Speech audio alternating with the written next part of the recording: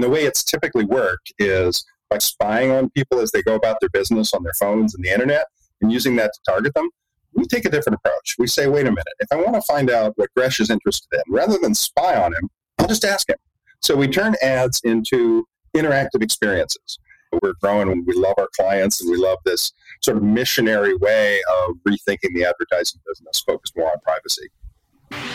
Are you ready to hear business stories and learn effective ways to build relationships, generate sales, and level up your business from awesome CEOs, entrepreneurs, and founders without listening to a long interview? If so, you've come to the right place. Gresh values your time and is ready to share with you the valuable info you're in search of. This is the I Am CEO podcast. Hello. This is Gresh from the I Am CEO podcast. I have a very special guest on the show today. I have Todd Loughborough on the show. Todd, excited to have you on the show. Gresh, it's great to be here. Yeah, super excited to have you on and talk about all the awesome things you're doing. And of course, before we do that, I wanted to read a little bit more about Todd so you can hear about some of those awesome things. Todd serves as chairman and CEO of Viral Gains, a software as a service company dedicated to helping companies deepen their relationship with consumers using two-way digital advertising. Prior to Viral Gains, Todd served as president of iRobot, where he helped grow market capitalization to $1 billion. Founder, chairman, and CEO of Authoria, now People Fluent, CEO of artificial intelligence consulting firm Foundation Technologies, Inc. Todd has also served as entrepreneur in residence at the Center for Digital Business at MIT since 2011, where he also judges the data science competition. As an author or editor of 7 books, including an anthology books series on AI and machine learning, Todd has shared his experience and lectured at Stanford, MIT Sloan School, and Harvard Business Schools, amongst many others. And one of the really cool things that I was looking at before preparing for this interview is that Viral Gains is used by 100 of the Fortune 500 and 1/3 of the Fortune 100, which is super awesome. And as I talked about Todd's background, he's very well respected, very well versed in all the things that we're going to really dive in deep for us today. But the thing that I think stuck out to me was like he's the definition of serial entrepreneur and thought leader. As I mentioned, the amount of books he was involved in, but he wrote the first a 20,000 copy trade bestseller on computer science and robotics, written at the age of 16, if I read that correctly, Todd. So super excited to have you on. Are you ready to speak to the IMCO community? Yeah, I am excited. I'm excited to speak to you guys. Yeah, it's awesome, all the things that you're doing. So I guess to kick everything off, let's rewind the clock, hear a little bit more on how you got started, what I call your CEO story. Yeah, you talked a little bit about the early days. I was obsessed by robots when I was a kid. And I think a lot of kids are obsessed with robots or dinosaurs. I went through the dinosaur phase and then got to robots, and I wanted to build them. So I started playing around with mechanical things, trying to make them move, and eventually these early microcomputers were coming out. So I got a little computer called the Kim 1, built a robot around it, gave some talks about it. A book editor saw the talk and said, hey, can you write a book about building a robot? So I wrote a book called How to Build a Computer Control Robot. I wrote it when I was 15. It was published when I was 16. And the darn thing sold 20,000 copies. So that kind of got me started in tech. And from there, I got more interested in, if you think of robotics as supplementing human muscle, and you think of AI as supplementing the human mind, I got more interested in that side of things. So every company I've started or worked at since has had AI running through it. Consulting firm that you mentioned in expert systems and neural nets, human resources software at Authoria, spinning out a bunch of companies from MIT, and now Viral Gains and digital advertising. The common thread through all of them is this use of smart machines and AI. Yeah, I absolutely love that. And I love that because it's stayed true and consistent to, it sounds like the essence of who you are. I often say, if you don't know who you are, sometimes you can go back and look at yourself at a young age and just hearing about the book and the seeds that were planted there and how they blossom into all the awesome things you've been able to do now. And I think the thing that I would caution people who are starting out to think about is when you look from later in the career back, it all looks like it makes total sense. But when you're 22 and trying to figure it out, it doesn't seem like it's so easy. And so for me, looking back on it, in some ways, I can weave this thread of AI through all of it. But if you look at it another way, I was in consulting, I was in human resources software, I was in digital advertising. What the heck is that? What do they have in common? So really for me, the common thread was trying to find things I love to do with people I love to work with that was intellectually stimulating, that could pay the bills at least most of the time. When I started my first company, my co-founder and I lived on Kraft macaroni and cheese and painted world corporate headquarters on the wall in paint. But, eventually you can find both. It's not, when you're looking forward at the future, it's a lot harder than when you're looking backward at what you've done. And I really like the idea of just understanding that life is a river. You can't control it all, but you sure as heck can paddle. I love that. That's so powerful. And I imagine I see that the image of you with World Corporate Headquarters like going viral. I don't know if you've seen the Jeff Bezos one where he had Amazon.com on the brown paper box or whatever. I see that exact same thing. That kind of brought back, memories of that as well, too.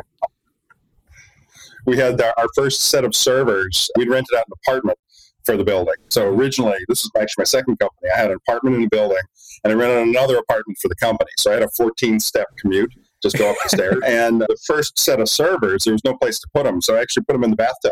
We weren't using the bathtub in the business department. So there was literally somewhere a picture of a bathtub filled with servers. I was actually running the company. And my girlfriend at the time, who's now my wife, would come home and she'd be like, "Todd, have you left the building this week?" And I'd be like, I haven't. After you got everything there, got the dream commute. So there you go. So I wanted to drill down a little bit more, hear a little bit more about viral gains. And could you take us through a little bit more on how that works, what you're doing to make an impact for your clients there? For sure. The digital advertising space is massive. A couple of years ago, it passed television as the largest form of advertising there is. There are literally hundreds of billions of dollars that flow through it every year. And the way it's typically worked is by spying on people as they go about their business on their phones and the internet, and using that to target them. We take a different approach. We say, wait a minute, if I want to find out what Gresh is interested in, rather than spy on him, I'll just ask him. So we turn ads into interactive experiences. And so let's say you see an ad for an electric truck. Instead of just watching the ad, we'll say, do you like this truck? Or are you in the market for an electric car? Or what do you look for most in a truck? And about 1%, maybe 2% of people will answer the question. We call that zero-party data. So it's authentic connections with the consumer about what they care about. And then we use that, and then we use AI to generalize it to a large audience. So maybe 200,000 people might answer the question, but we'll generalize to 20 million people. And then the advertiser can say, okay, these are the ones that I should talk to because they've already expressed interest or like the people who've expressed interest. So we're really trying to build a privacy-first foundation for the digital advertising economy. And as you said, it's now 112 of the Fortune 500 and 36 of the Fortune 100. And so we're growing, and we love our clients, and we love this sort of missionary way of rethinking the advertising business, focused more on privacy.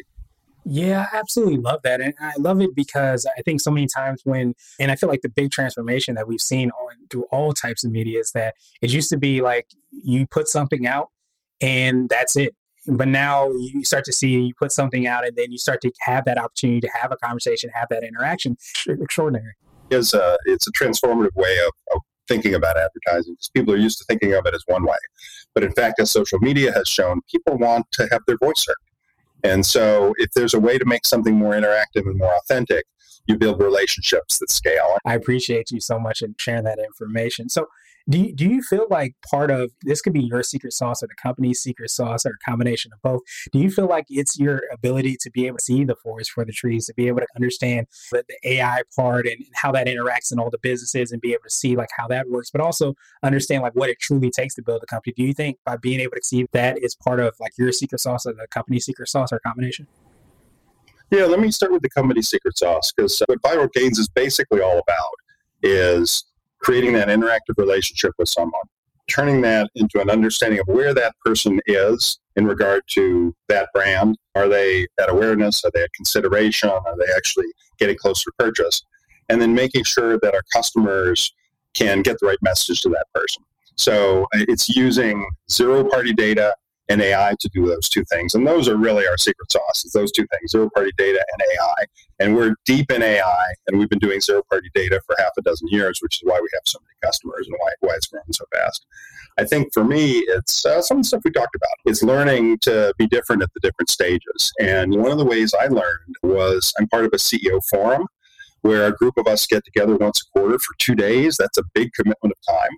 but I've been involved with this group for years and years. And I learned so much in that forum about how the role changes over time. I can bring my toughest issues to those folks and they can give me an unbiased view. They're not your board. They're not judging you. They're not your team. They're not worried if you're uncertain. They're just there to help you vet tough issues. And I think peer networks are really important. I think mentors are super important. I always put on my board in the outside director seats people who have run billion-dollar companies or have more expertise than I do in the space I'm in, or have a set of skills that maybe I'm a 5 on a 1 to 10 scale and they're a 10. Because if I'm not learning, I'm not growing. And if I'm not growing, it's hard to have everyone around me grow. Yeah, that's so powerful. So I wanted to switch gears a little bit, and I wanted to ask you for what I call a CEO hack. We might have already touched on this, but it could be like an app, a book, or even a habit that you have. But what's something that makes you more effective and efficient? Yeah, I think to me, the biggest one is that peer network, is that idea of finding a group of peers you can talk to on a consistent basis. That's probably been the biggest one, because at key moments in my journey as a CEO in different companies, do you raise the big round or do you sell? Do you buy a company or do you not? You need to change your people, all these things, all these hard decisions you have to make as a CEO. To have a group of peers was massive. More recently, I've actually loved the book Atomic Habits, which I think is pretty well known, but it's just terrific for changing the way you start your day or changing the way you do things. And just this notion that you can improve 1% per day and suddenly in a year's time, you're 50% better or different. I've used that a lot to just make sure that my habits and the way I approach problems live up to my sort of vision and where I want to be and who I want to be. Yeah, I absolutely love that. So I wanted to ask you now for what I call a CEO nugget. And I would love if you can tell us a little bit more around this AI. I know we brought up it a couple of times, and I know it's very important to the things that you are doing. But what advice, it could be a word of wisdom, piece of advice, or things that you would give to organizations that are looking to incorporate AI, or just things that we should know about the impact that's here. I would say coming, but it's here. I like the way you asked the question, so I'm going to try to answer as succinctly as I can in one word, and that one word is play. So I think the key to what's going on in AI now is you can approach it with fear or you can approach it with a spirit of play. And they're so different. And this generative AI wave, this new wave of AI, now the perceptron, which is the beginning of the neural network architecture, was invented in 1965. So it's not as if this hasn't been coming for a while. Neural nets really came of age in the 1980s, but it's these new architectures and new algorithms that have caused these amazing moments where we've all played with ChatGPT and we've said, write me a limerick in the style of Taylor Swift, and boom, it writes it. And that's just gotten everyone's attention. So it's natural to have lots of questions about what that could do to jobs. Is it going to incorporate biases? Is it going to wake up one day and terminate us all, which I think is overblown personally.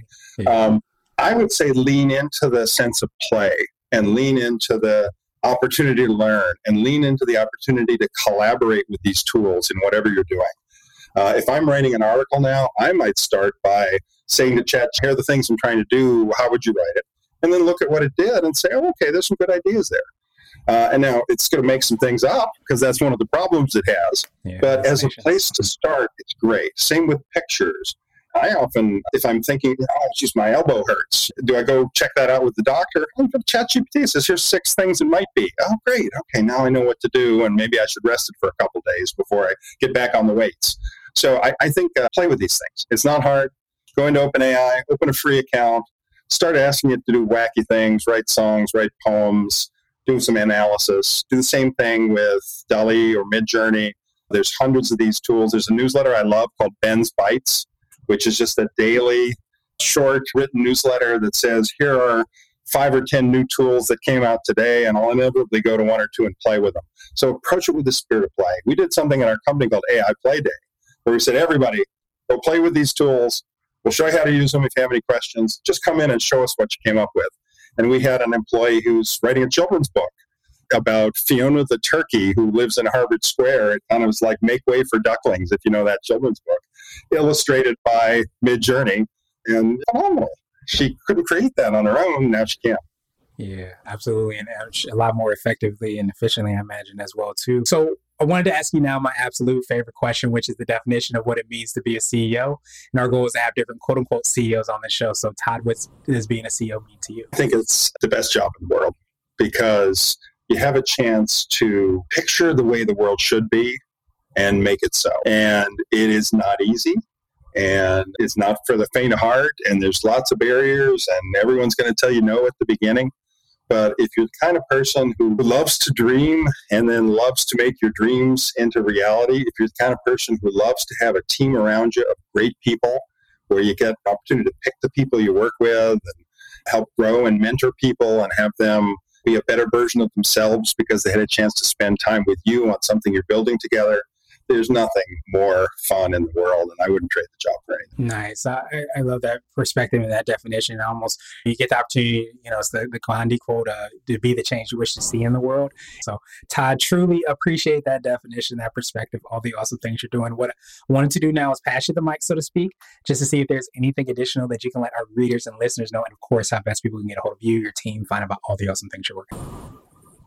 Yeah, so the company is Viral Gains, and VIRALGAINS, and it's just viralgains.com. So that website will give them all the information they need to know about what we do and how we got there. Best ways to reach me, probably on X, formerly Twitter. I'm at Todd at MIT, because I still have a role at MIT. In fact, I'm judging the MIT data science competition very shortly here. It's coming up. And so those are probably the best ways to do it. Or on LinkedIn, you can always find me on LinkedIn as well. Awesome. And to make it even easier, we're going to have the links and information in the show notes as well, too, so that everybody can follow up with you. But truly appreciate you taking some time out, all the awesome things that you share with us, all the awesome things you're doing, and I hope you have a phenomenal rest of the day. You as well, Gresh. This was fun. Thanks. Thank you for listening to the I Am CEO podcast, powered by CB Nation and Blue 16 Media. Tune in next time and visit us at IAM2027.co. I Am CEO is not just a phrase, it's a community. Check out the latest and greatest apps, books, and habits to level up your business at ceohacks.co. This has been the I Am CEO podcast with Gresham Harkless Jr. Thank you for listening.